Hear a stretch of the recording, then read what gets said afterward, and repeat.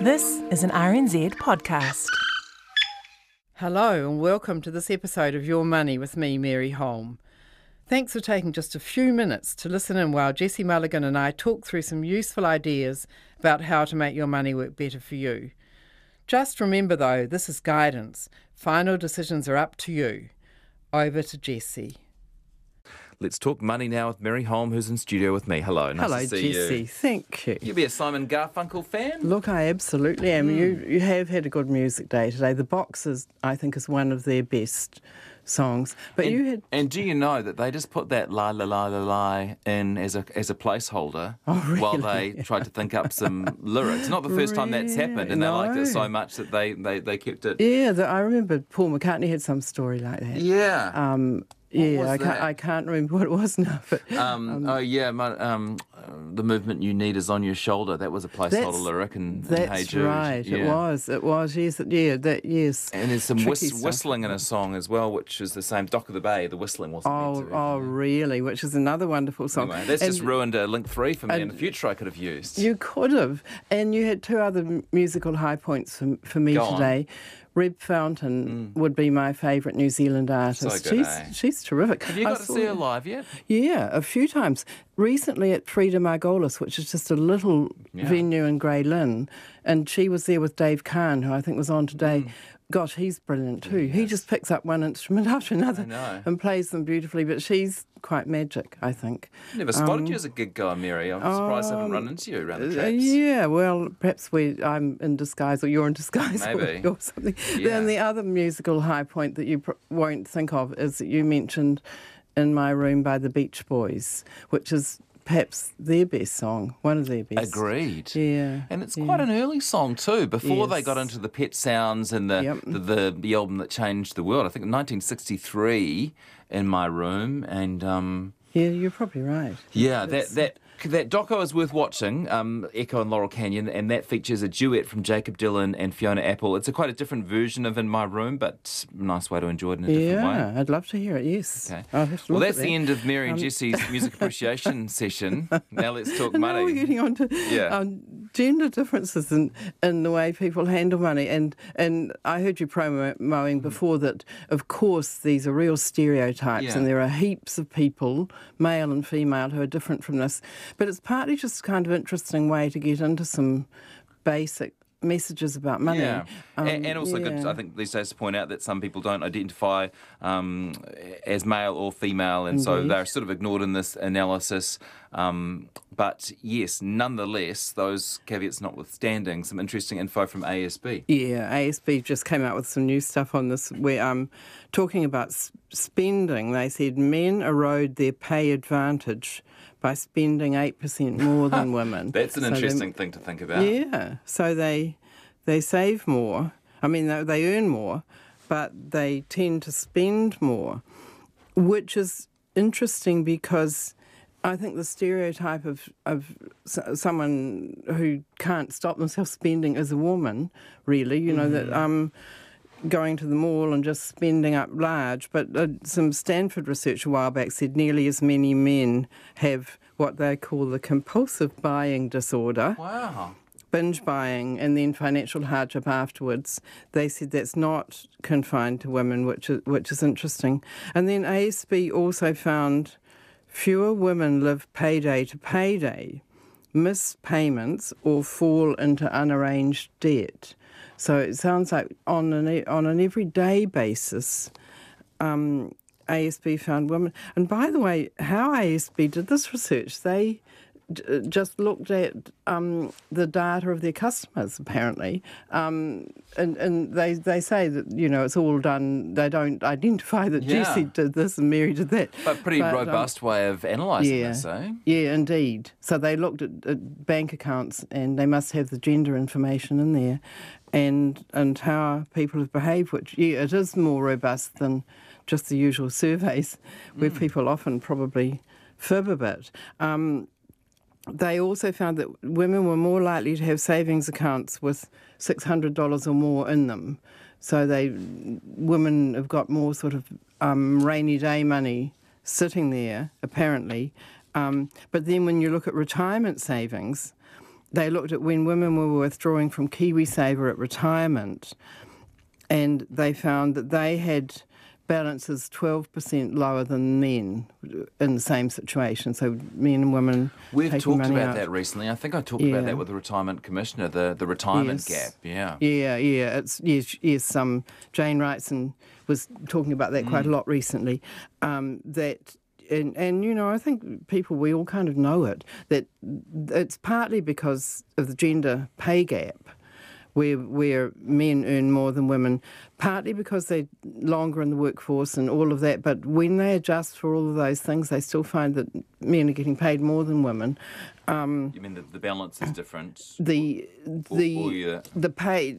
If you compare a man and a woman who have got the same qualifications and the same experience, length of time in the workforce and that kind of thing, that the men are still after all these years, getting paid more than women for similar work or the same work sometimes. Right. So in case someone is trying to explain it away and say, oh yeah, but if women didn't take time off for having babies, then it would be equal. No, they've controlled for that, and still men. There's still a pay gap in there. Yeah, which is a couple of the things with the retirement balances.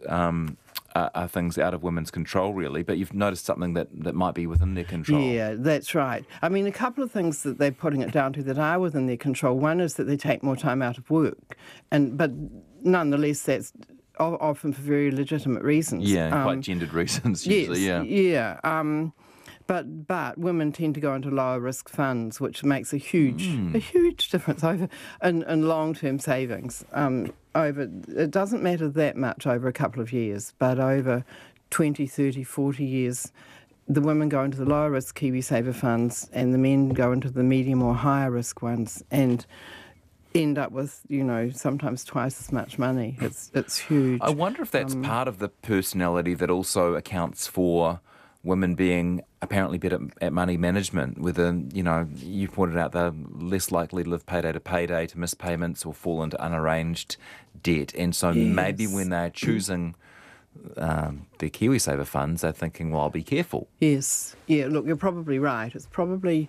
women have got a stronger self-preservation instinct than men. I think you just have to look on the ski slopes at who's skiing around like an idiot. It's usually people of a certain gender and people of a certain age group, actually. Yeah. We'll do the A&E stats on another day, yeah. Yes, indeed. On knowledge of finance, women rate their knowledge as far lower, and in fact, their knowledge does tend to be lower than men on financial issues. But some really interesting stuff that I was digging up again, looking at during this session. And this was the CFFC, Commission for Financial Capability survey done last year. And they found in the youngest age group, men and women start with about the same score on financial knowledge. But as they get older, the men get ahead of the women. The women don't seem to keep accumulating more financial knowledge as much as men do. And this I thought was really interesting, women who have children have lower financial knowledge than women without children. And what's more, single women with no children have the highest of all of those groups. And I thought, gosh, this is worrying, actually. It sort of suggests that women with children are perhaps leaving it to their husband or their male partner to run the money while they're, awfully busy often with a heck of a lot of other things. And so, you could say fair enough. The trouble is that it's terribly disempowering for them if they don't really understand the money. And, so many stories about marriages breaking up and the woman just not even, sometimes even knowing where the husband's salted away money or whatever. It's really, I find that really distressing. I think, okay, if you've got little kids and you're busy, okay, it's totally understandable to let some things slip, but please don't let your knowledge of the money, the family's money slip. Don't let that be one of them. That old phrase, knowledge is power, but that's very true with money and relationships. It sure is. It sure is, yes. Okay. Yeah.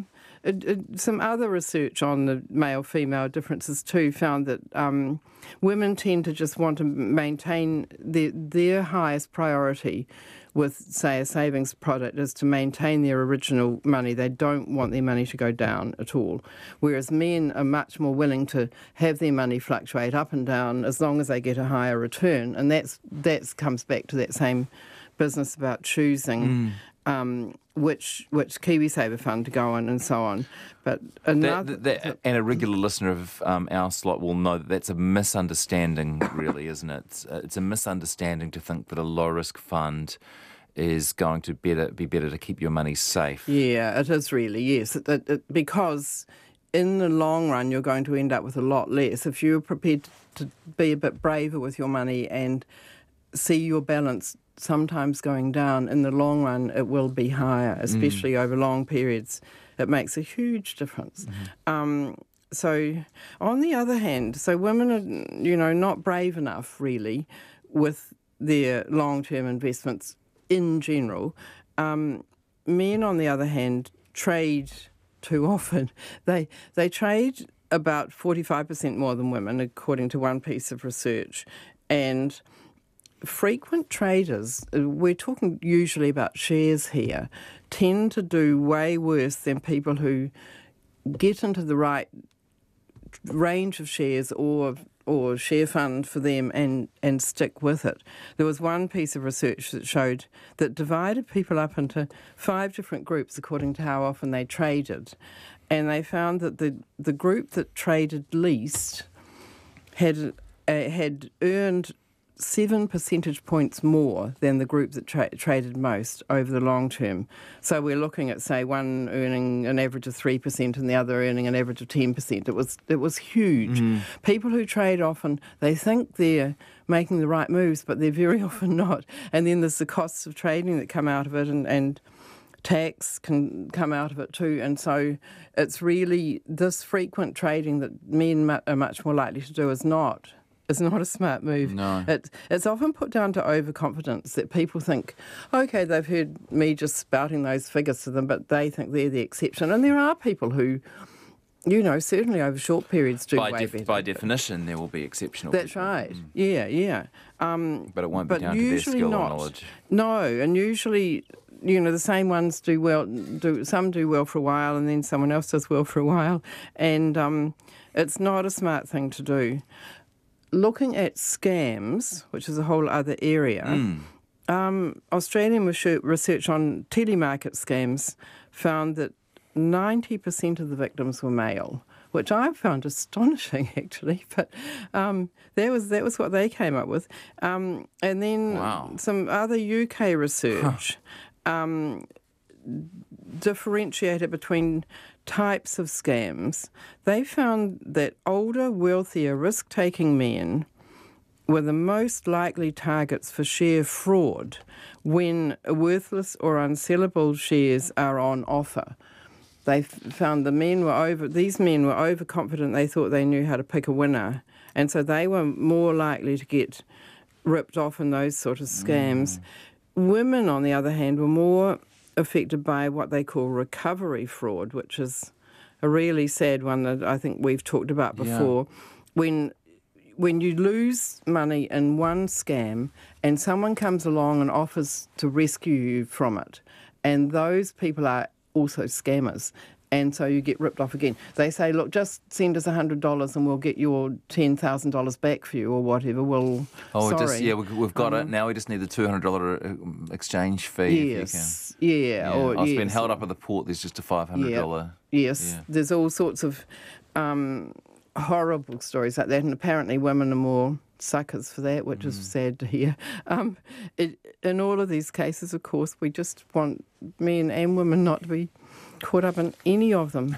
So Liz in Rakai says, does Mary think that maybe the reason for women being more conservative in their investing is the fear of being left with very little should the relationship end? Yeah, I'm sure it's something like that. I mean, women, we worry about that kind of thing, but a much more powerful way to handle that fear would be to just be on top. There's just some basic money messages. It's not hard. Read my book or listen to you and me talking. It's not like we're talking hard stuff. So I think, sure, it's good for women or anyone to have emergency funds and that kind of thing, but just know what's going on in the money markets or with your money. Not in the money markets, actually, just with your own money. Yeah, know is how much it works. more powerful.